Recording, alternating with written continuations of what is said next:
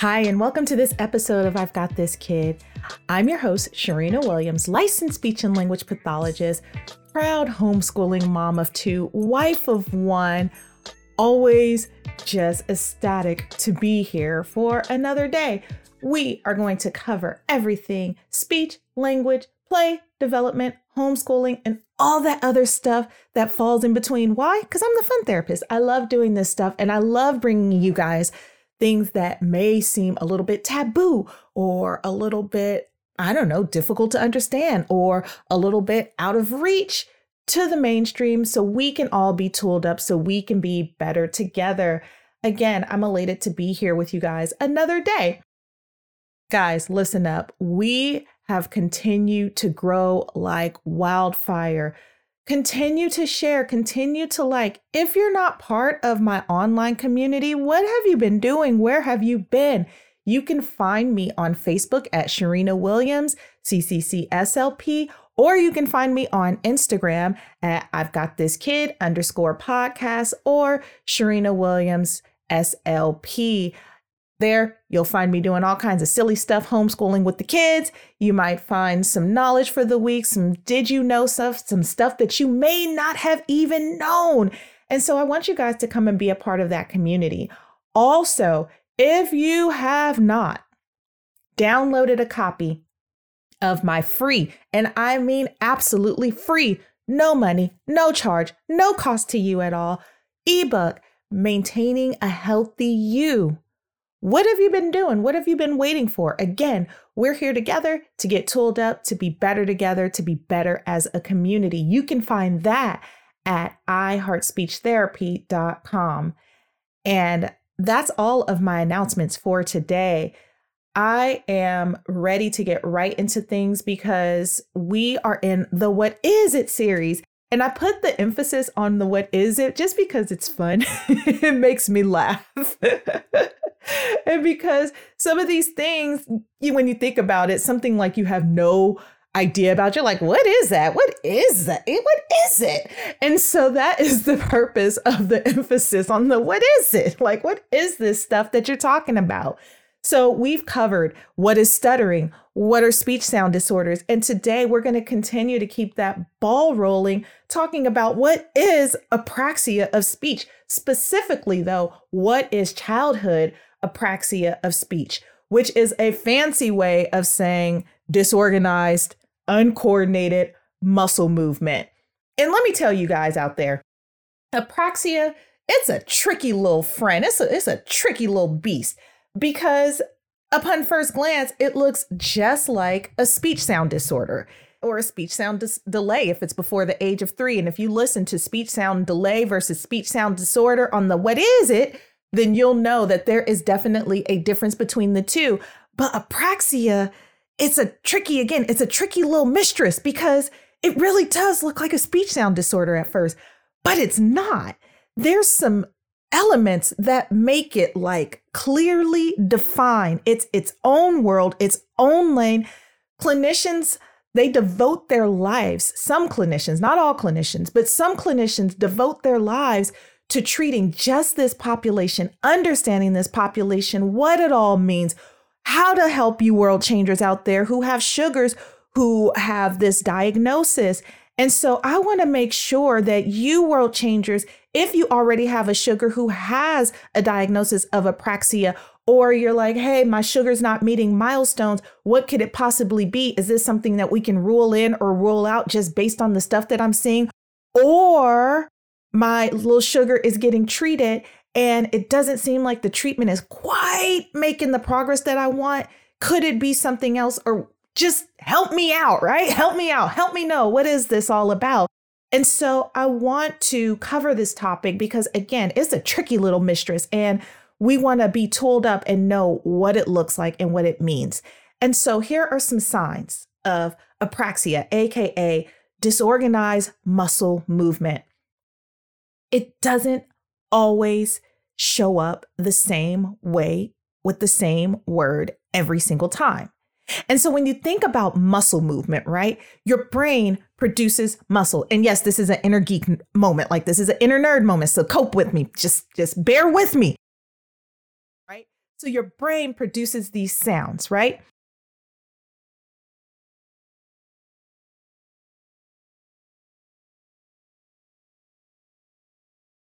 And sometimes what happens is that the brain knows exactly what it wants to say and how it wants to say it. But by the time it gets to the articulators, something completely different comes out. And that's where the variation comes in. And so you might have the word, and you guys know my favorite example is the word cat. I don't know why I like that word so much because cat is not even my preferred animal. Dogs are. But anyway, it's always the word that I first think about. So let's consider the word cat. And a sugar with who we would suspect has apraxia might do something like cat. Or the next time they might say tack. Or the next time they might say at. And so these variations of the same word continue to take place. That is a telltale sign of apraxia. When you're hearing one word produce a bunch of different ways.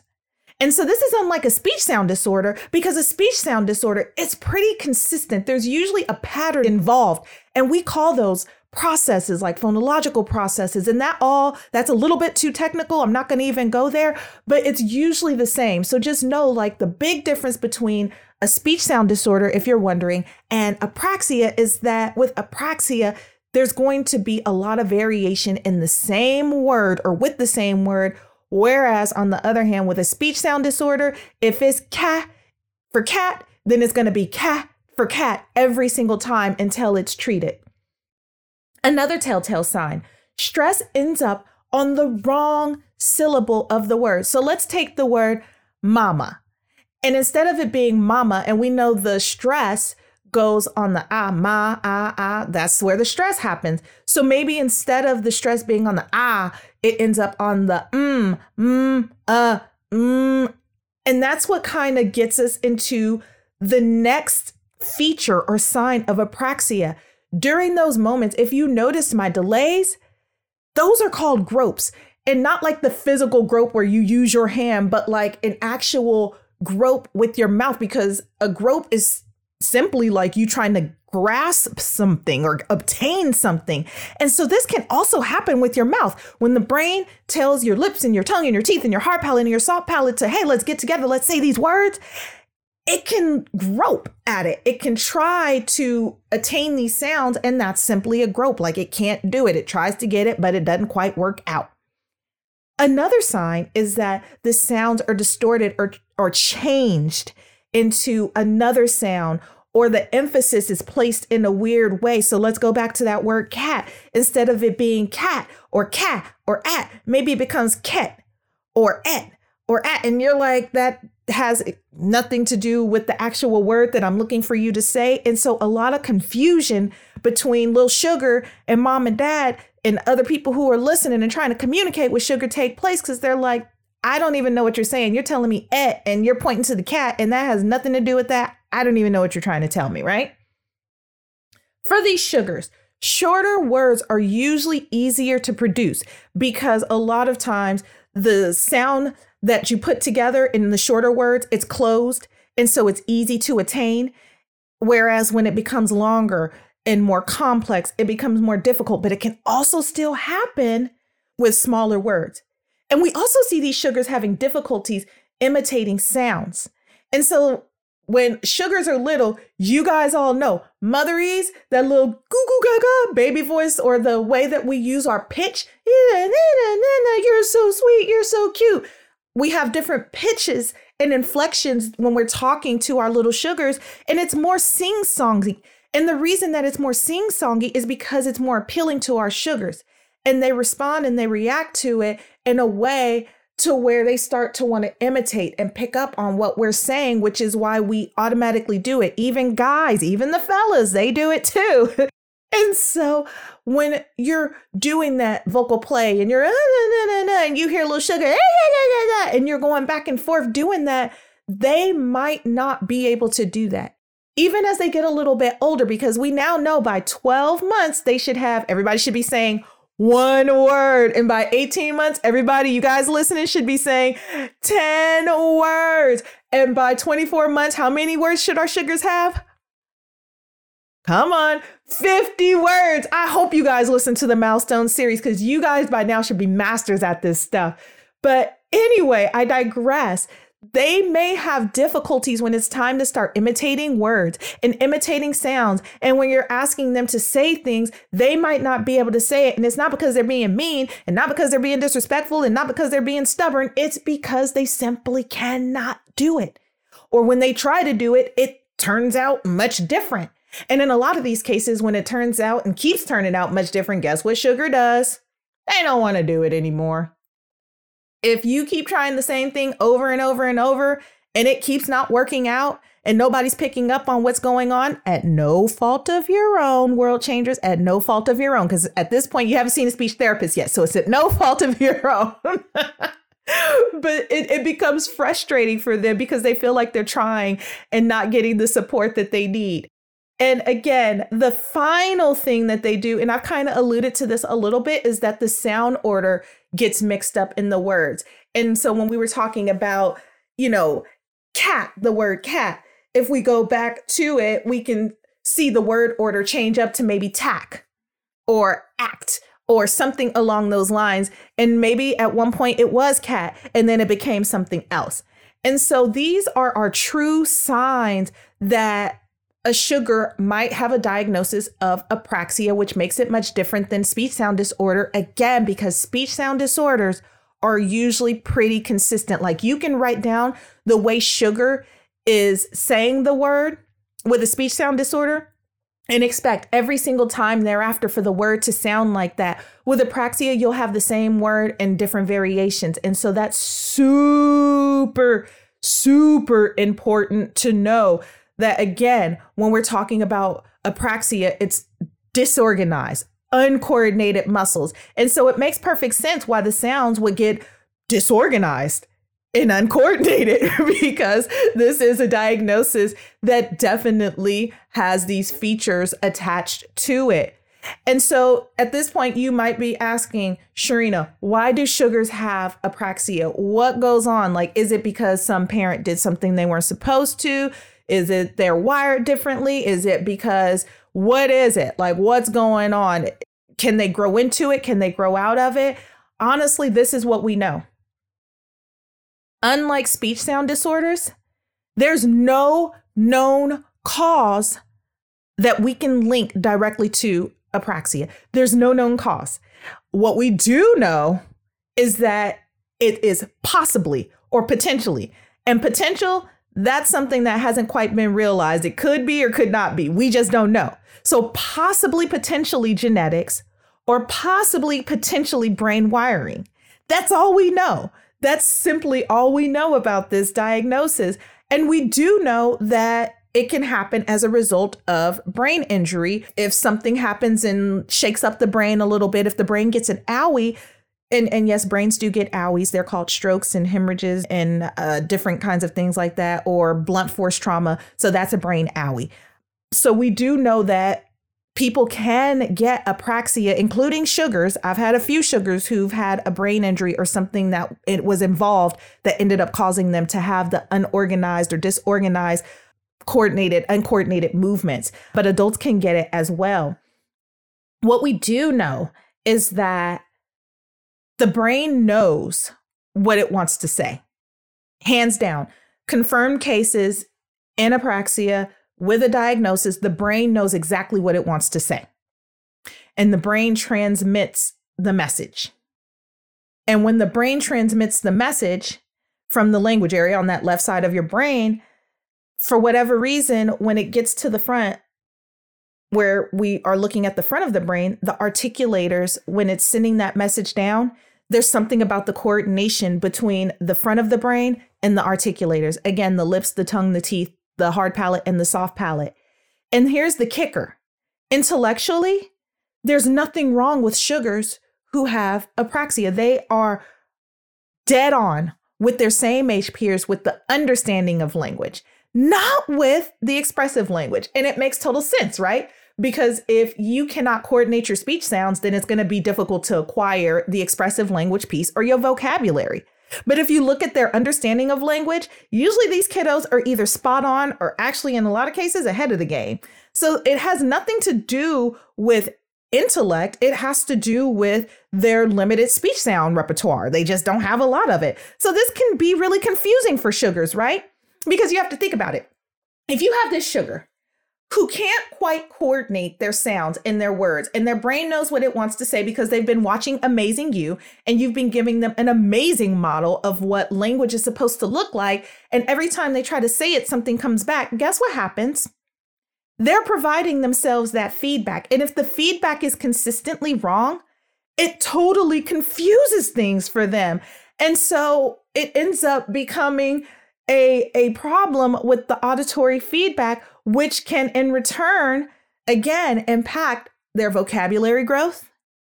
And later down the line, it can impact their reading, their spelling, and their writing, because the feedback is not coming in the way that it's supposed to come in. And so I want to rewind back a little bit, because I know this topic is super heavy. It's super heavy, but it's not that bad. I'm hoping it's not that bad, but it's heavy, and it's important for us to know so we can be tooled up, so we can understand these differences for our sugars and be able to recognize like what is going on and what does all this stuff mean? Or again, if you have a sugar who has this diagnosis, what does this stuff really mean outside of the diagnosis, right? So we see in our little sugars, when they're little babies, that their vocal play is really limited, and it goes back to the imitating. And we know that our little babies have difficulties sucking, swallowing, and chewing. Why? Because those are all things that we do coordinating our muscles together. Again, the messages are transmitted from the brain and then to the articulators. And it's just difficult for them to do that because, again, the muscle movements are not going together. And then you think about it, like if you're looking at like a clumsy walker or a clumsy runner or a clumsy kiddo, again, those are all movements, right? The big movements, you're walking, and if you move your arm back and forth like you're lifting weights, those are your gross motor movements. Those are the big movements. But those little movements like chewing and sucking and swallowing and talking, those are fine motor movements. Those are, when we're writing, that's another fine motor movement. And those movements we take for granted, those of us who know how to use it, because it comes easy to us. But for sugars who have difficulties coordinating those movements, it's really hard. It's so hard for them. And so we see in our little babies that they have difficulties with that coordination piece. We also see, again, sugars are not quite consistent with picking up new sounds, or the sounds are limited, or they make the sound and you may not hear it again. But you do hear sugars using gestures, and you do hear sugars using vocalizations, and that's sounds that come from the from the throat. And you also hear them using vowels, E, I, O, I. And the reason that you hear those is because it doesn't require the cooperation of everything else that they need to produce the sounds. And so it's almost like they get a little bit stuck when it's time to move past those vocalic sounds. That's what we call them, because they're the vowel sounds that come from the throat. And they get a little bit stuck and delayed because they can't quite get the consonants out. Pa, ba, duh, ta. Those sounds, where it requires a lot more, especially when it's time to put them together. Or again, it becomes my favorite word for when talking about apraxia, inconsistent. It just becomes inconsistent. And so I alluded to this earlier, this little tip that adults can also have apraxia, and they can have it for two different reasons. For them, it was either the apraxia of speech was never resolved as a child. So yes, it's another thing that you cannot grow out of. Like, you cannot grow out of this thing. It's something that has to be remediated and treated by a licensed speech and language pathologist.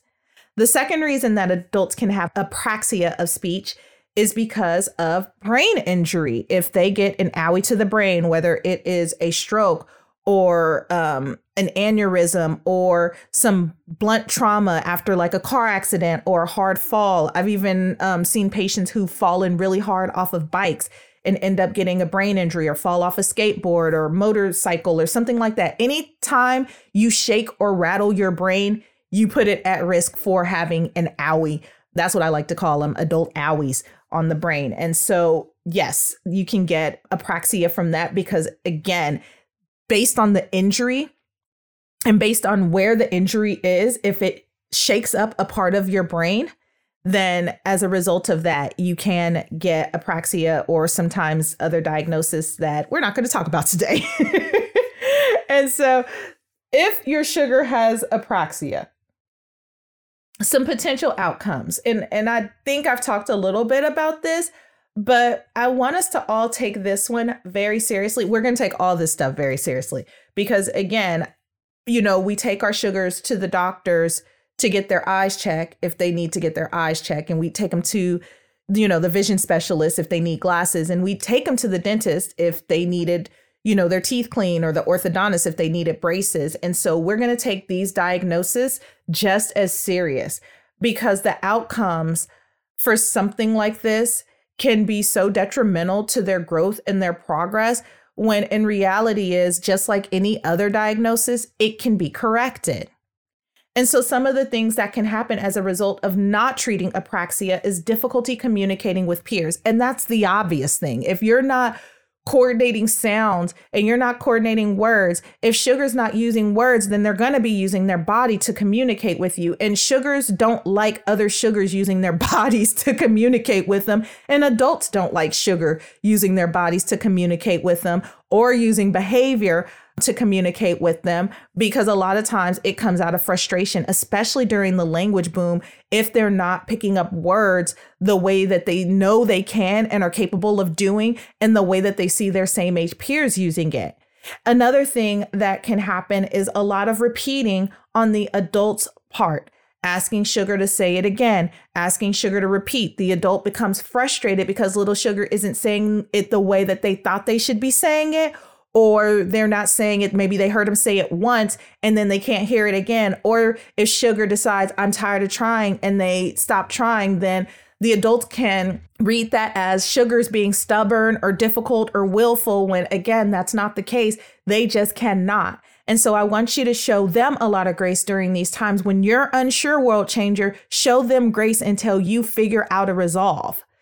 Another thing that can happen is reading and writing difficulties. And I talked a little bit about this earlier, to where by the time they hit school age, if they're not getting the right feedback from themselves, then it can impact the way that they try to translate or transcribe or decode words in books, sounds, and different reading materials, because it's difficult to decode if you haven't had the right feedback over and over and over again. And so it can make it hard for them to sound out words, hard for them to put sounds together. And this can impact them academically. And if you rewind back and think about what I said earlier, these sugars, especially during the toddler years, they're usually spot on with their other milestones as compared to same age peers. And so it becomes an accidental gap in their development because they, for whatever reason, didn't get the treatment or it was overlooked. And as a result of them not getting that treatment, they end up falling behind. And they didn't necessarily have to fall behind, but by the time they get to school and they've reinforced the wrong stuff over and over and over again, yeah, a gap can happen. And so we want to be really careful with that. Another thing that happens, and this one breaks my heart, I've seen this happen a few times in clinic, and I had to debunk this for world changers out there, is that the parent thinks that intellectually something is wrong with the sugar. And so they treat them differently as a result of thinking that intellectually they're delayed because they're not producing words or they're not producing sounds, or they just don't take the time to figure it out because life gets hectic. Life gets busy. Parents are working, whether you're working in front of a computer or physically going somewhere. Like, life becomes fast, life becomes difficult. It sometimes is hard to pick up on these differences, especially if you have no idea, right? And so you can't blame yourself, but it does happen to where some sugars, their intellectual abilities are questioned by family, which can impact their esteem and their confidence. And just, it can definitely have a nasty outcome, and it's an accidental outcome because nobody really knew. And so I want you world changers to get help. This is why when we do these kind of series about any kind of diagnosis, any kind of disorder, any kind of anything, my first thing to you guys is always going to be, please reach out to a licensed speech and language pathologist. And there's a few different ways that you can go about doing this. And I think I'm going to just commit one show talking about avenues to get to a speech therapist, because this stuff is so important. And for so many years, you know, you world changers out there had either no idea we existed or had an idea that we existed because either you had a speech disorder or delay or somebody in the family does, or it's something, it's by experience. But this stuff needs to be just as mainstream as understanding chickenpox, as important as understanding the need for braces, as important as understanding milestones. Like, you world changers need to know this stuff inside and out, because we can make sure that milestones are being met, and that if sugar has a need, we're there. We're there to help. We're not a secret. And we're here to make sure that we're getting you guys tooled up to where sugar can get to where they need to go, and you can get the support you need to support Lil Sugar. So I want you to go to asha.org if you need to find a speech and language pathologist. Also, remember at the start of the show, I said that there are specialists, there are people in this world who are licensed speech and language pathologists just like me, and they have devoted their life's work to understanding and creating tools for children who have a diagnosis of apraxia. If you go to northernspeech.com, Nancy Kaufman is the guru of apraxia. She literally devotes her career to developing and speaking on the materials that she's made. But again, this material that she makes needs to be led by a licensed speech and language pathologist. Her products are amazing and her information is amazing. And so I encourage you guys to check that out as well. And this is most important about apraxia of speech. In most cases, I rarely talk about the frequency or how often you need to be seen by a speech and language pathologist, because in most cases, the speech and language pathologist is going to determine the level of care, how often you need to be seen, the time rate or the duration that you need to be seen. And in this case, apraxia is completely different. All speech therapists will agree across the board that in order to effectively treat apraxia, because you are working out muscles, you think about it as exercise, right? You're having to learn how to exercise your muscles that produce sounds that turn into words. It's just like if you were going on an exercise kick and you decided, hey, I want to tone up, I want to get ready for the summer, or I want to get ready for the spring, or I just want to take better care of myself. You're not going to exercise once a week. You're talking about trying to retrain muscles to coordinate together consistently. And so like your body, if you were trying to, let's say, tone up, you're not going to tone up once a week for 20 or 30 minutes. You're not even going to try to do your toning exercises once a week for 60 minutes. You're going to need more frequency if you want results. Same with apraxia. You're going to want to be seen, your sugar to be seen at least 3 to 5 times a week, at least 3 to 5 times a week. And it'll be up to the speech therapist to determine how often and for the time. And usually it's around 20-minute sessions for that. And again, we're looking at frequency, not just one time. And so I want you guys out there to make sure that if that diagnosis, if you've been given that diagnosis, then you're getting that kind of intensive treatment. And this is my other thing. Try to avoid asking sugar to repeat. You've heard me talk about repeating during this time because most world changers, if you don't understand what your sugar says, what do you say? Say it again, repeat it, say it after me, something along those lines. And I usually try to discourage you guys from asking sugar to repeat themselves. But this is a case to where you really want to avoid that because, again, they physiologically may not be able to do that. And that is a confidence killer. If they can't fix their sounds and you're putting the pressure on them to fix their sounds, then that can mess with the esteem. And we don't want to do that. We always want to keep our sugars trying. And so we want to do our best to keep it as fun as possible. Also, if you don't go to ASHA.com, you can go to your local school district to see if they offer speech and language services and ask for a speech evaluation. Another area that you can go to, and I mentioned this last week, is a local university. They may have a speech clinic on site that's free or minimal cost to you or based on donations. Those spots usually fill up fast, but I would still check them out because they're pretty amazing places to get treated. I actually worked in one when I was in grad school, and I think I did an okay job for, 10 years ago and trying to learn. Wait, I think it was longer than that now. Well, that's neither here nor there. And finally, you could get a referral from your pediatrician if you're going through your insurance. And I would call my insurance before going through the process of going to seek out my pediatrician, because every medical insurance, private health insurance, public health insurance is different. They have their different rules. And so it's just best to do the work on the front end, find out, take the 20 or 30 minutes, then going through the process of going to all these appointments and finding out that it's not covered through your insurance. So please, please, please, I beg you, find out before going to your pediatrician and asking for a referral, because a lot of times they'll say, yeah, speech is covered. And then you're going to have to ask like the deeper questions. Well, like, is it speech because my sugar had a brain injury or something that they were born with? Or what are the parameters around that? It can get kind of slippery.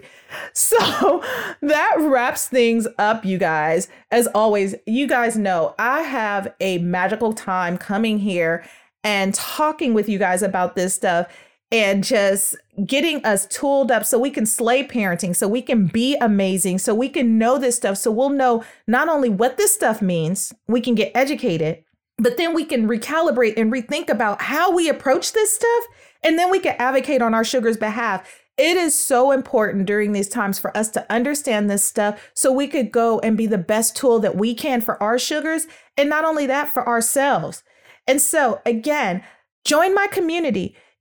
Go to www.iheartspeechtherapy.com, catch up on past podcast episodes, read a few blogs. It's talking about my perspective, experience, and all of that other good stuff. You never know what I'm going to talk about on those blogs, but I usually have a good time doing it. And if you just need some weekly motivation or some weekly tips, or you want to hear some reinforcements from these podcast episodes, please feel free to join my social media family. If you want to ask me questions directly there, go ahead and find me there. All of my information is in the show notes, as far as additional information on Apraxia speech. That will also be in the show notes as well. Next week, we are going to talk about what is a voice disorder. And let me tell you guys, I had to blow off my book and really dig into it for voice disorders, because I haven't seen it in a while. It's one of those things that comes second nature. And I was like, how do I communicate voice disorder to you guys? But I think I got it. I think we're going to have fun with it. And again, it's to get us better together so we can know and do, and we can just connect, grow, and learn together. So world changers, if you have questions, send me your questions at questions@I'veGotThisKid.com. Otherwise, until the next time, y'all, take care.